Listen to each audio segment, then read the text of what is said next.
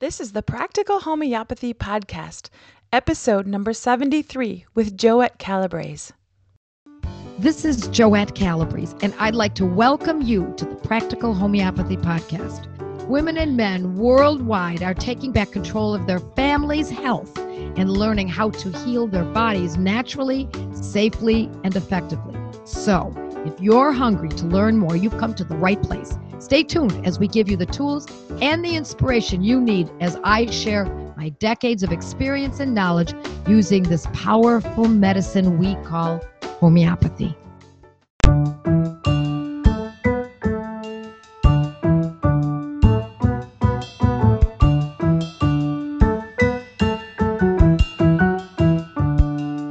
Good morning, Joette.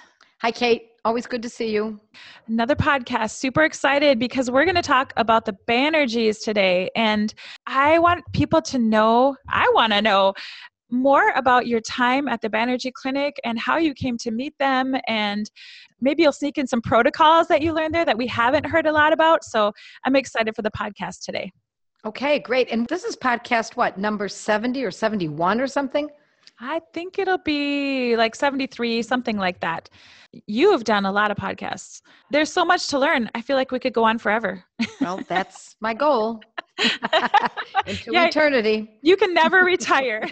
I know a lot of people are wondering, they're worried that someday you might retire. And then what? We'll be stuck. Yeah, I don't know that I'll retire. I might slow down a bit, but I can't imagine stopping this altogether. It's in my blood now. Yeah, I can't imagine you not doing it either.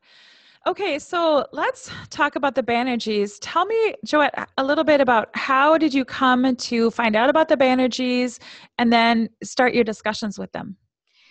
Well, if you're in the homeopathic community, you couldn't help but hear about them. So some 20 some years ago, I heard at one of our national conferences, there are this father and son team in India who each see 100 patients per day. And I thought to myself, that's impossible. How could that possibly be? Because I only knew classical homeopathy, which requires that you take a case that lasts, at least an hour, more often an hour and a half. And then you've got hours worth of work after it often. So I was incredulous. And then about a year or so later, I went to another conference and someone else said exactly the same thing. They're this father and son team in India who each see 100 patients per day. And I said, I don't get it. So I had always known that if I really wanted to learn homeopathy in great depth, that I had to work alongside a homeopath that was seeing many patients per day and had not had any interruptions in his education in the generation before him and the generation before him. Well, so I have a question. Let me stop you right there for a second. When they were talking about these Banerjis, seeing 100 patients a day, were they talking about them in a negative way or just sort of matter-of-fact way? How were they portrayed? No, it was just matter of fact. Okay. It was of interest because we were all heavily burdened and mired down with these heavy classical methodologies that require that it took us an hour and a half to take a case. And it's not that we were complaining because we didn't know any other way, but it was certainly something that was so juxtaposition that it pricked up my ears. And maybe we're jumping ahead of ourselves here, but that leads me to think about the Banerjis and how they originally started. They must have used the classical method of practicing homeopathy. Is that their background as well? Well, it had been passed down through their families, and each of them had studied classical homeopathy. In other words, and I tell people this all the time, you don't need to study classical homeopathy. You don't need to use it. You don't need to even know what it is for that matter, other than just to be able to understand when people are discussing it, unless you are in practice. If you're in practice, you better really have buckled down and studied classical homeopathy for a good solid 3 years in a good accredited school. So they had all gone to homeopathy school, but in India, that's medical school. So they were medical homeopathic physicians. And they had gone through many years of study and had put their time in so that they could be in practice and understand. I mean, obviously, if you're in medical school, you've got anatomy, physiology, pathology, etc. And that's a very important basis of being in practice. So yes, they did have classical homeopathy as their background. But when your patients are lining up in front of your clinic your research center the night before, and they're busing them in from small villages. And as they open the doors of the bus, and I've watched this daily when I worked there, and the doors would open, the bulging bus would empty out, I don't know, 80 people, 100 people. I don't know, maybe I'm exaggerating, but at least 80 people. And then they would just line up and sit on the sidewalk with their blankets and wait till the next day to see them. Oh my So gosh. after a while, when you're seeing the same condition over and over and over, and then another condition over and over and over, by the sheer numbers, after a while, it narrows down to, it's most likely this remedy. If you see, just like we know in classical homeopathy for acutes, if you see someone with a hematoma, the first thing we think of, generally speaking, is arnica. Now, we can also use hamamelis. We can also use Bellis pyranus. We have other choices, but we have all learned in day one of homeopathy school, arnica montana for hematomas or ecchymosis. So isn't that in essence a practical protocol? Yes, it absolutely is a practical protocol. Yeah. And when I was practicing classical homeopathy, I wanted more protocols. I had some, that was one of them. I knew that strep throat was met with belladonna. I mean, everybody knows that. We can also use hepar sulf. We can certainly use mercurius. There are other remedies that we can consider. But we generally start out with an extremely painful strep throat. It's generally speaking belladonna. Now, how did we come to that? Well, after a while, you'd have to be, as we say in Italian, testaduda, which means hard head, to not pick up on the fact that this works time and time again for most people. Not everyone, but for most people. Mm-hmm. So when they came up with these protocols, it was out of sheer need to be able to fulfill the requirements of meeting with 1,000 people a day. Because of course they weren't the only doctors treating. They had, when I was there, the last 7-8 years that I was there were 12 senior doctors and correspondingly junior doctors to take the cases, to start opening the cases for each of those senior doctors. And with 12 of them all seeing 100 patients per day, do the math, that's 1,200 patients in a day. That means at the end of 1 week, it's 7,200 people. Right. I often wonder, and we were talking about this earlier, that if Boricke or Kent or Hahnemann had that many people at their doorstep every day, if they too wouldn't have come up with these protocols. They would have had more protocols. They would have been forced to come up with answers more quickly so they could get to the next person who was being carried in a sling or was with his family carrying him in. And we used to meet the ambulances in the back of the Homeopathic Research Foundation. The ambulance would drive in and we would walk outside because the person could not be carried in. I mean, the facilities were much different than the facilities that we're accustomed to. Mm-hmm. And so the family had put the person in the ambulance, and now we went out and met with the family and the patient, and we would take that case, and when we finished with it, went right back into the office again, and the next, 75 people were waiting in line to get their turn in. We did not leave until every person was taken care of. And they have quite the staff too. So there's a big process as far as people receiving the information. Yes. So it's not just one doctor alone seeing those 100 people. No, there's a senior doctor and a junior doctor, and then there's a junior doctor, and then there are the pharmacists, and then there are those who do the processing and the accounting, and then when that's all finished and the case has all been taken, there's the junior doctor who was on the case with the senior doctor, goes up to the second floor and hands it to the person who inputs it into a computer. So now we've got a record of it. And so the second floor is just as humming as the first floor. So what typically happens? So say I'm a person outside the Banerjis clinic, I'm waiting in line. Now it's my turn. What happens? The first thing they do is they stand in line when they get into their time to meet up with someone. There's a little window, like a bank window, almost like a bank teller. And they get their name, they get a little bit of information, and they said, okay, we'll call you in a little while. And then they have a loudspeaker, and they call out the name of the person. An hour later, who knows how long it is, 10 minutes. I don't really know the logistics of that. But when they're called in, then they're sat down in a large room where the junior doctor starts taking the case. Let me see your x-rays that you've brought in. Let's see the blood labs, whatever you've got. Some people don't bring those. Some do have them with them. give me your age, your name, et cetera, et cetera. And they get all the statistics and all that information. And then what is the chief complaint? What are the satellite concerns, et cetera? And it's all written down. But it's written down in a very concise way. By the way, it's all handwritten. Kind of interesting. And it must be required, absolute, in perfect penmanship. It's gorgeous. What they hand to the senior doctor is perfection. And if Prateep Banerjee saw one little mistake, he'd give it back to the doctor, the younger doctor, and say, do it right. I don't want any misspelled words. I don't want any scribbling. Use whiteout, clean it up. If you have to do it over again, do it again. And the penmanship had to be perfect. They were real sticklers for protocol. Okay, so now what happens next? Then usually the case is taken, and I imagine that they're told to sit back down again until they're called again now to meet with the senior doctor. And that's when they're brought in by the junior doctor into the consultation chambers, as they call it.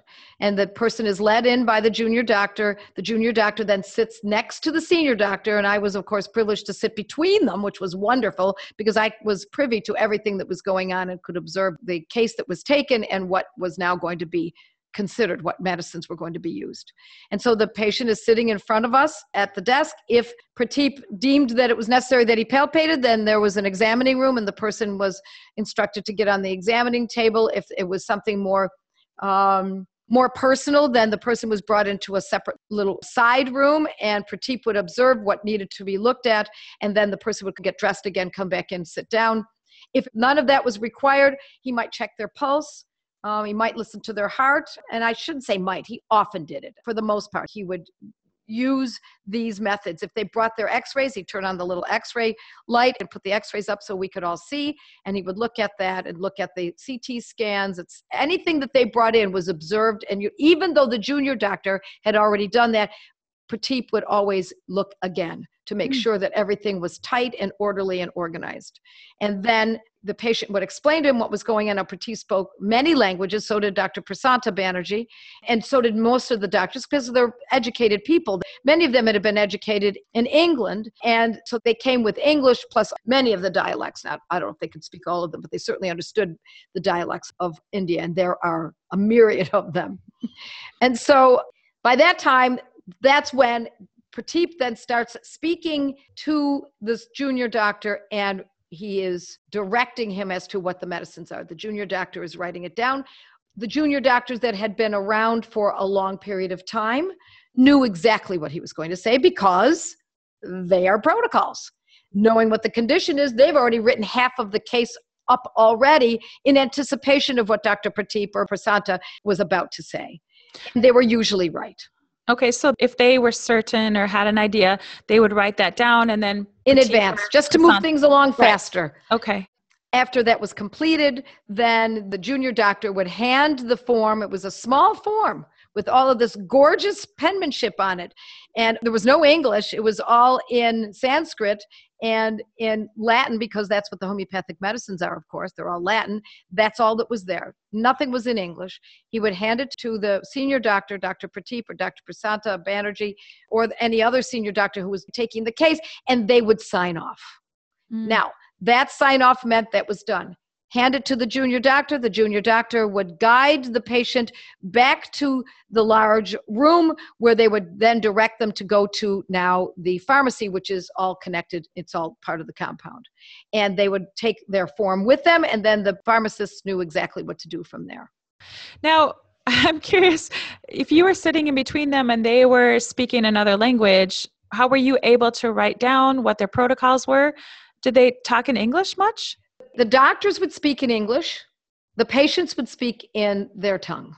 Oh. The doctors understood what the patients were saying, but the conversation between the two doctors was always in English. Oh, that's nice. Okay. So I'm imagining, how are you translating this, Joette? Right. Well, the first year I was lost. And I had watched many Indian movies before we got there so that I could kind of get up to snuff so I could understand their English, because of course it is different than ours. And I listened to hours and watched hours of Indian movies, good and bad ones.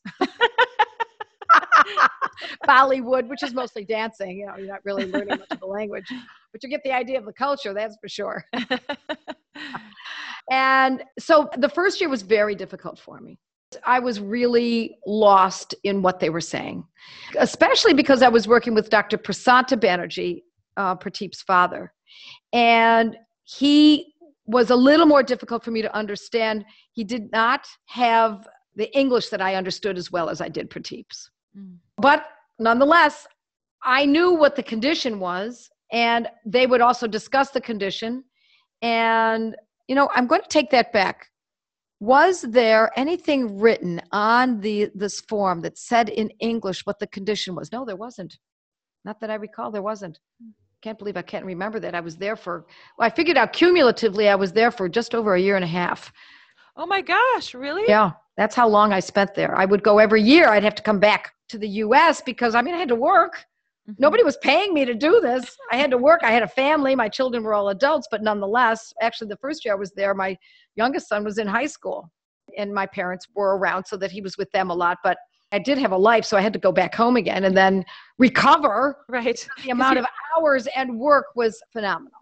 And you were always sick. I was always getting sick when I went there.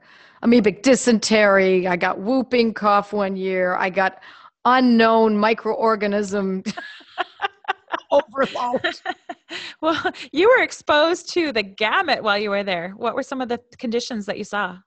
I saw everything. I saw leprosy, active tuberculosis, AIDS, cancer that was not hidden on the inside, cancer that had now gone to the outside of the body so that it was 100% visible and large and extensive. Lot of mouth cancer, lot of that. Because some people in India chew betel nut, and it's not just the betel nut that they're chewing. It's got tobacco mixed in it, and it's got lots of unsavory properties, and it becomes a habit for many people, and not just men, believe it or not, even some women. And it eats away at the inside of the mouth and causes cancer or abscesses. I saw a lot of mouth cancers and mouth abscesses. We saw hydrocephalus time and time and time again. We saw extreme skin infections because of being exposed to the streets. Bacteria, that's right. Staph infections that had gone rampant. A lot of cellulitis. So a lot of acute issues, but we also saw colitis and food intolerances and allergies and menstrual conditions and multiple sclerosis. You name it. We saw it all. And when you're seeing 100 patients per day, you've got a lot of choices from which to see. And when you say saw, you talk about how you would walk through the clinic and you were shoulder to shoulder with these people and diseases too. Yes. It's interesting. My observation was as sick as these people often were, and as humble a beginnings that they came from, or humble of a setting that they came from in the small villages or on the streets of Calcutta, when they came to the clinic, the women had freshly clean saris. Their hair was beautifully oiled and braided back. They were clean. Their nails were clean. They came with dignity. It was a beautiful thing to behold. No one came in cargo pants. No one came leggings well, there was that too. Underneath. And not everyone was in the traditional garb. There were the younger people don't often wear saris. It's usually the older women who wore the saris, and all the younger people who came maybe from the small villages. But if they were city people in Calcutta, they often were wearing Western clothes. So we saw the whole gamut from the top of society to the bottom of society. It was really very, very fascinating. And when we walked through the halls, my friend, Dr. Vivekta Sharma, and we became very dear friends, we're still in touch, would hold my hand to draw me through the crowds in the building. We were still in the building, and the only way I could keep up with her was she would hold my hand and pull me through like we were playing a childhood game to get me through the swarms. Meanwhile, I was being held back by the sheer crowds of people in the building waiting their turn. Wow.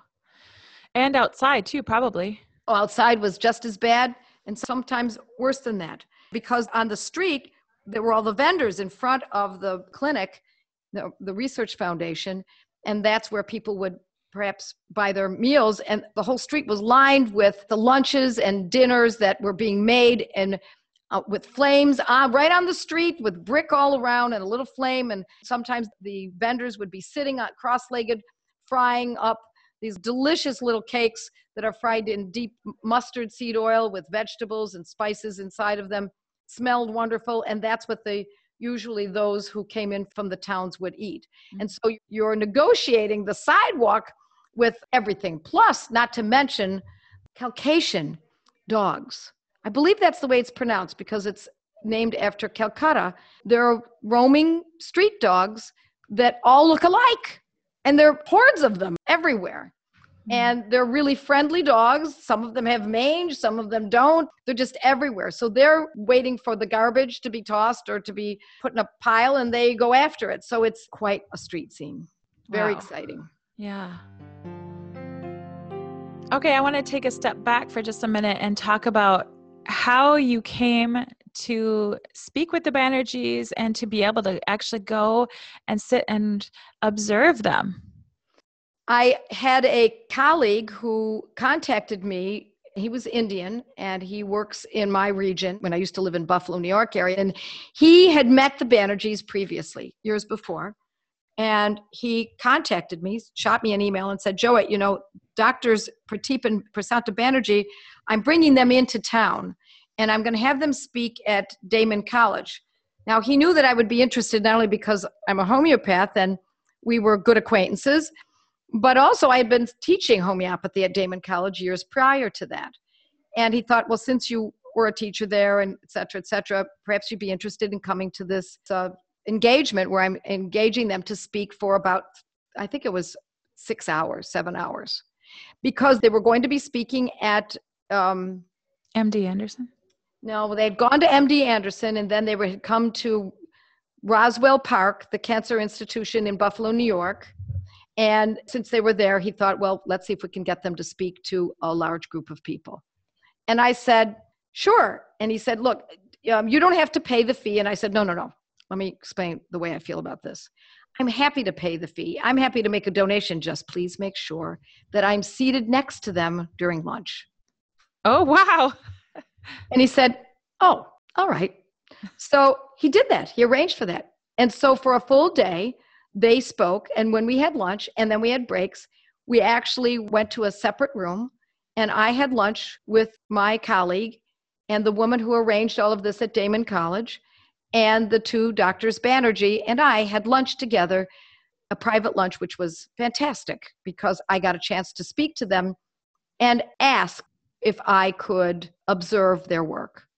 Now, I don't know if we made it clear earlier, Kate, but I have always known that if I was going to really learn homeopathy, I had to go to India. Had to, because that's where it's been practiced uninterruptedly for the last 200 years. And that would have given me insight.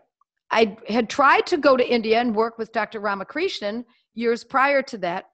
And I'd studied with him for 5 years in Toronto, some 10 years prior to all of this. And he had a program that was shutting down at the time.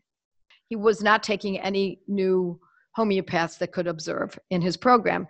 So it was a big disappointment to me, but now I had another opportunity. And when Prateep Banerjee said to me, certainly, just contact us. We know all about you. They'd done their homework on me.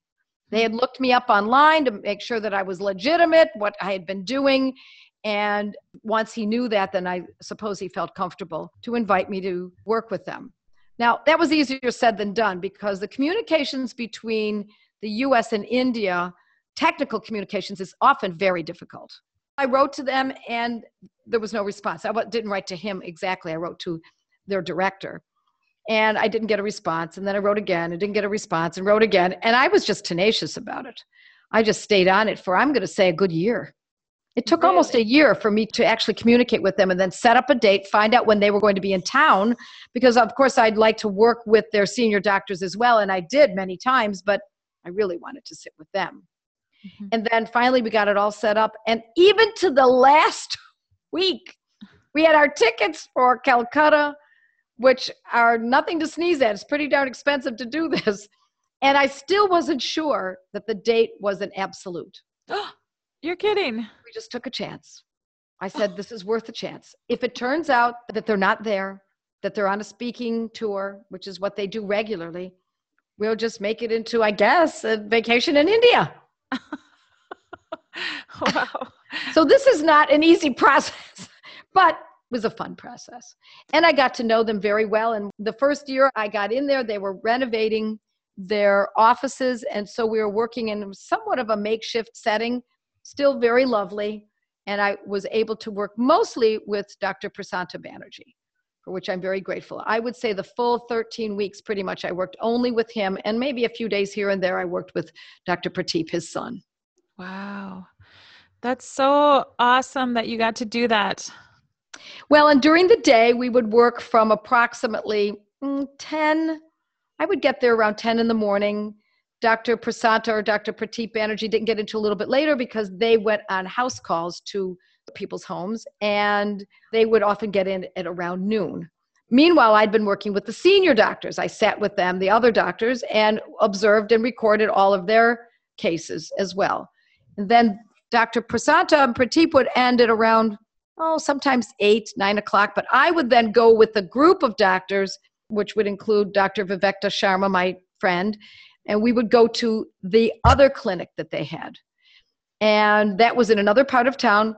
We would pile in. It was such a blast. The doctors are a good deal younger than I am by about 20 years. So I was like the old mother, and they would stuff me into this car. Everybody was sitting on everybody else's laps, and we'd go rumbling through the town and through Calcutta. And oh my gosh, it's a crazy, that in itself is just an experience. And we'd get there, and then we'd go through this old building and up to the top floor and sit up there. And it was so hot. It was so hot. And the doors were closed, and we'd all have our dinner. Now, most of the dinners were brought in by the doctors, their wives, or they made it themselves, or sometimes they'd only go to certain street vendors. They wouldn't just buy from anyone, and they would buy us a dinner. We'd all have these fantastic dinners together. And I was turned on to the masala tea that they were accustomed to drinking. And to this day, I still drink masala tea every day because of how they turned me on to that. And then once we finished eating, everything was cleared up, opened the doors, and people would throng in. I've got pictures of it. Long, long table. And on one side, the women would line up, and on the other side, the men would line up, and all across the whole table were all the doctors. It was fascinating, absolutely fascinating. So, you mean they were all listening to the cases at the same time? No, each doctor was taking a different case. Yes, so there were maybe 10 doctors. Each one was seeing a different case. So we would see, I'm going to say there were another 200 people, 300 people that come in that night. Split by 10, each one had seen 30 cases within a couple of hours. By the time I got back to the hotel, I was, how do I say, pooped. I put in a 12-hour day and intensely writing. And in the heat. In the heat. The heat was at times pretty extreme. Mm-hmm. Even though I was there in January, which was the most comfortable. I was there usually January, February, and part of March. Every year. So I would get back to the hotel. My husband would always greet me at the hotel door, which was great. So as I got out of the car, he would meet me right at the door. He's such a gentleman. Give me a big kiss. Tell me I was doing a great job. I was half dead. Walk me to the elevator. Up we would go to our room, and I would shower down, and I would take a couple of cases myself of my own clients who needed help. They knew that I was out of town, but certain people still needed help. And so I would still work with folks back home and work on those cases. I remember one time I had a consult with you when you were in India. Do you remember that? I don't know. and imagine how tired you were trying to listen to my, probably after just seeing all those diseases, you're like, oh, that's nothing, honey. It does put life in perspective. There's no doubt about it. But, we also saw the mundane as well.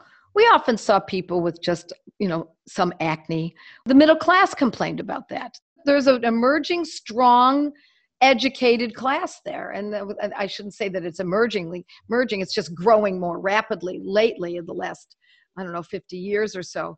There have always been the educated, and there have always been those who are well-traveled and who are learned. But it's growing faster more than ever because of technology and because it's now a free market there. And we're seeing more and more entrepreneurial businesses start up, which is a beautiful thing to behold. Okay, so how many times have you gone to India now? It's quite a few. It was a number of times, and I actually lost count. I want to say it was 9 times, and each time was anywhere between 3 weeks and 13 weeks. When I totaled it up cumulatively, I would say that it was just over a year and a half of time spent there. That's And fun. I recorded over 7,000 cases. And then, of course, they didn't come in order according to a repertory. So when I got home, I had months of work to organize all of these protocols and information and translating them from cases to protocols so that just because the case that came in first in the morning was a menopausal case and the next one was a colitis case doesn't mean it's going to automatically fall into my notebook that way. I had to now transcribe, okay, this is the female section. Okay, put that case in here and what the protocol is. This is the GI section. Okay, put that colitis into that section. So I had a lot of work to do. And to this day, even years later, I'm still organizing my notes so that I can find them more quickly when I need them. But for the most part, I've memorized the most commonly used, the ones that I use on a day-to-day basis that I don't even have to think about them any longer. Not unlike the Banerjis. You know, what's fascinating, I didn't say this when I described it, but they don't allow their underlings, their junior doctors or senior doctors to take notes, not on the patient, but on the case. So in other words, they did not say, okay, we're going to use carboanimalus for hormonal conditions in a woman going through menopause. They were not allowed to write that down. You memorize it. That's how you learn it. And after those junior doctors had been there at least a year, they had them all memorized. They allowed me to do it because I was observing. So, were there other homeopaths there doing this right alongside you? Every once in a while, a homeopath would come from Switzerland. Usually there were medical doctors who were practicing homeopathy, or from Germany, or where they had seen the Banerjis speak and were curious and wanted to know what they were doing and observe. But they usually were there for about a week. Some of them were from Madrid. There were a couple of doctors, an endocrinologist who I got to know the first and second year, and she would stay right along with me and do exactly what I was doing, which was writing down absolutely every single case. But it surprised me to see that they would come and observe, but not write down the protocols. What? Oh my That was the gosh. gold. Yeah, yes. So it always flabbergasted me. And then years later, after going year after year after year and getting to know Dr. Prateep and his lovely wife, we became friends. His wife and my husband and I went on a vacation together, and we spent a lot of time together over meals. And she told me that they were so excited about having me there because I was the only person ever. I was really surprised to hear this. Ever who had ever come for a 13-week span and then come the next year and the next year and the next year and the next year and the next year to learn these protocols. They had never seen anyone do that before. And so for that reason alone, they gave us and me extra privileges, which was quite an honor. So you're likely the holder of the most information of the Banerjee protocols other than the people at their clinic. Well, I am one of them. There's one other person that I know of who I got to know, lovely person who helps them write and does research for them. She's a PhD in nursing in California, and I'm sure she did this to the degree that I did as well. Okay. But she brought it back to teach nurses and to teach professionals. Mm. And then there was another woman that I learned about who was from Japan, who came several times as well. But according to what I'd been told, I was the only one that had done it so many times and for so long a period of time. Wow. Other than those who had been working for the Banerjis. I knew there was a reason we loved you so much, Joette. It's ridiculous. I'm ridiculously tenacious. I mean, when I chomp onto something, I can't let go. My mother always used to say that no matter what you do it up to your eyeballs. And she was right. Mm-hmm. Yeah, I've heard you talk about a number of areas in your life where you didn't give up. You just kept pursuing that until you got where you wanted to be or got the answer that you wanted. So I actually think that came from being in sales, because I used to sell real estate. I used to sell airtime with NBC. And when I was a little girl, I sold vacuum cleaner bags from door to door, because my father was an entrepreneur and he sold. And so I believe that on some level I was trained, or maybe it's innate, it's probably a combination of both, that when someone says no, then you just have to ask 10 more people. Or and you then ask you'll them get 10 that more yes. times. Yeah, you just keep going. No doesn't mean no. Don't be ridiculous. It just means, okay, on you go, next step. Right. That's awesome. All right, so let's wrap this up and just give us a summary as to maybe your greatest insights from being with the Banerjis all those times. One of the cadences that I got from Dr. Prasanta Banerjee, and I used to call them Prasanta-isms and Prateep-isms. And so when they would say something wise, I would write it down. It was so fascinating. But the one that I so much use, not only in my day-to-day life, but I teach others to consider, is he used to tell the patients all the time, especially those who were of the upper middle class and could go to many doctors. He would tell them, not to those who were suffering terribly, but for those who wanted to be proactive. Instead of using the word proactive or to tell them to calm down with that concept, he would say, stop hunting for disease. I love that statement. Now, that does not apply to people who are really suffering from serious illnesses. Mm-hmm. But if you're well, stop looking to see whether or not you've got this gene or that gene that might trigger. Stop looking for whether or not you might have the potential of an illness, and test after test after test.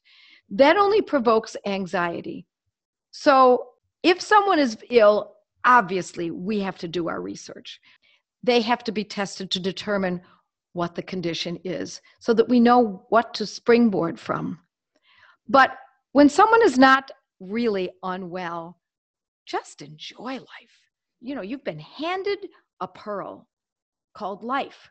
Take it, run with it, and enjoy it, and learn how to treat others and become the healer for those who are truly suffering. And stop looking for the potential that, you know, I'm 40, maybe I should go get that mammogram every year. Or now you're 50, you should have a colonoscopy every year. Really? I question all of that. So I urge folks to stop looking around and just live life. And if something comes up, okay, now we look into it. Well, Joette, thank you so much for sharing about the Banerjis and sharing their wisdom with us. I think we should do another segment on this so that we can learn more about what your conversations were and maybe some more protocols. So I'm excited. I think this has been a great podcast. Yeah, thanks, Kate. It's always fun. You just listened to a podcast from practicalhomeopathy.com, where nationally certified homeopath, public speaker, and author Joette Calabrese shares her passion for helping families stay strong through homeopathy. Joette's podcasts are available on iTunes, Google Play, Blueberry, Stitcher, and TuneIn Radio. Thank you for listening to this podcast with Joette Calabrese. To learn more and find out if homeopathy is a good fit in your health strategy, visit practicalhomeopathy.com.